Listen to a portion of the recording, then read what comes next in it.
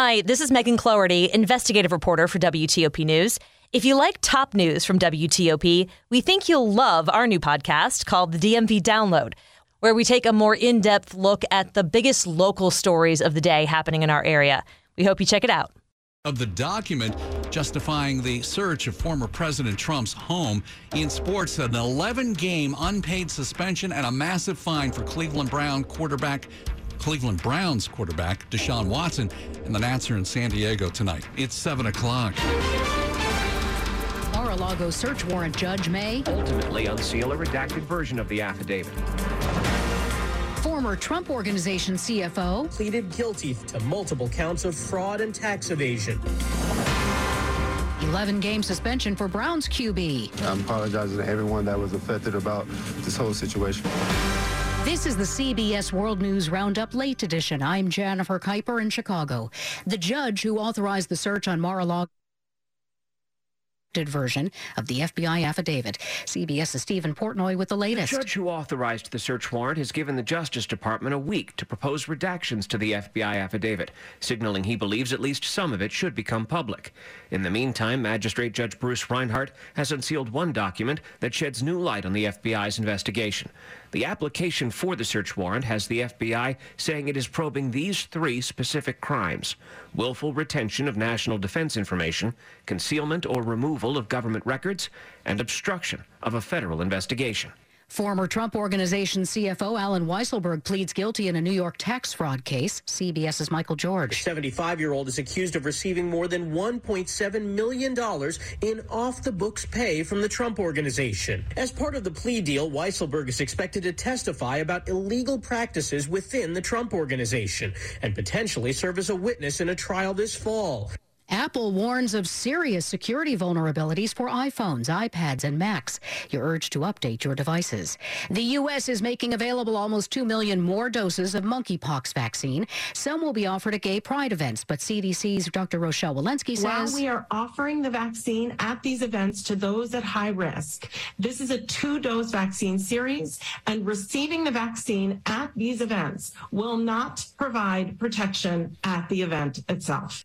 No bail for the man accused of trying to stab to death Salman Rushdie on a stage in New York last week. Chautauqua County DA Jason Schmidt on Rushdie's condition. My understanding is that he's talking and, he's improving, and that's as much as I really know.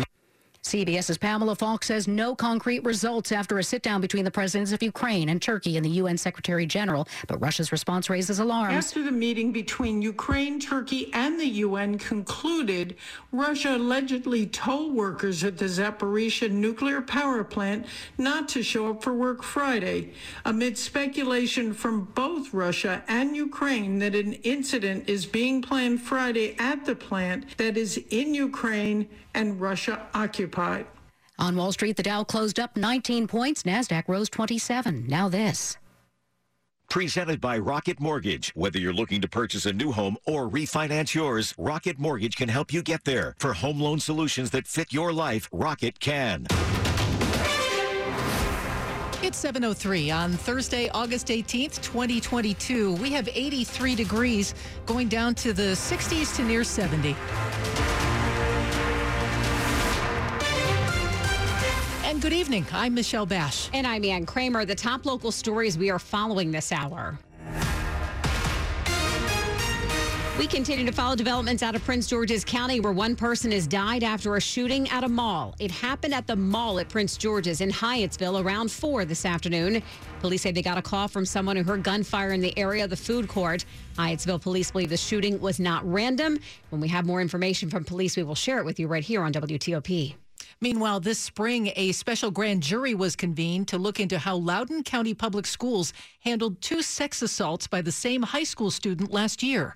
Now, the school board is appealing to Virginia's Supreme Court over a judge's ruling allowing the special grand jury investigation to continue.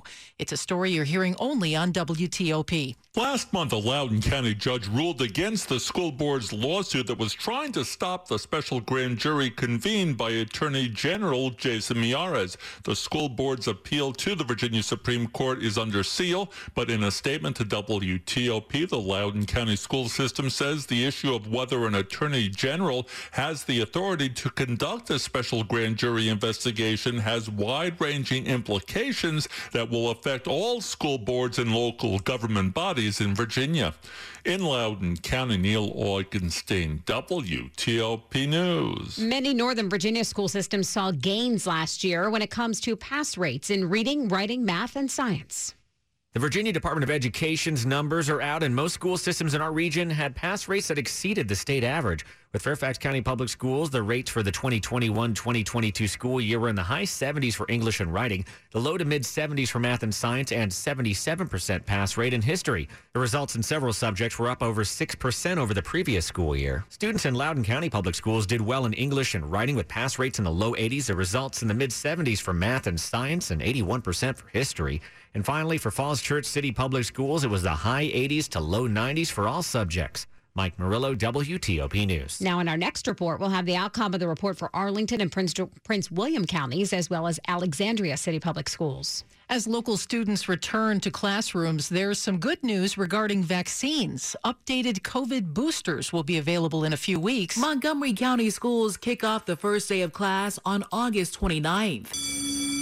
The county reports its COVID-19 transmission rate is low. This comes as new boosters that target the Omicron variant should be available to teens in a few short weeks, according to the White House. In the meantime, the CDC says students in high-rate areas should wear masks in class and test kids who show symptoms. Right now, Arlington County has a medium spread rate, while Fairfax and Loudoun counties and Washington, D.C. are low. Gigi Barnett, WTOP News. The Montgomery County Public School System is not planning routine COVID testing of students, but it does plan to conduct testing at strategic times related to high-risk activities, it says, such as after school breaks or when there's an increase in cases in a particular school. And students who have COVID symptoms at school will also be tested. The situation is different in D.C. public schools, where students will still need to take a COVID test before the first day of classes. Rapid test kits will be distributed next week. Students are being asked to pick up a test kit at their school. Students in grades K through 12 will need to take a COVID test on Sunday, August 28th, and pre-K students will need to take their test on Wednesday, August 31st. Coming up after traffic and weather, new COVID boosters expected to become available soon, as we've been telling you. We'll hear more about it from Dr. William Schaffner. He's an infectious disease specialist. It's 7:07. It's not easy being the one everyone counts on to keep the facility running, no matter the weather or supply chain hiccup. But we get you, Raymond in Buffalo, and Maria in Miami, Jules in Minneapolis, and Stan in Central Indiana, taking control of everything that's under your control. At Grainger, we're here for you with experienced branch staff at over 250 locations, so you get the product you're looking for. Call, click Grainger.com, or just stop by. Grainger, for the ones who get it done. Why choose proven quality sleep from Sleep Number? Because our Sleep Number 360 smart bed is really smart. It senses your movement and automatically adjusts to help keep you both comfortable. Plus, it's temperature balancing so you stay cool. It's even smart enough to know exactly how long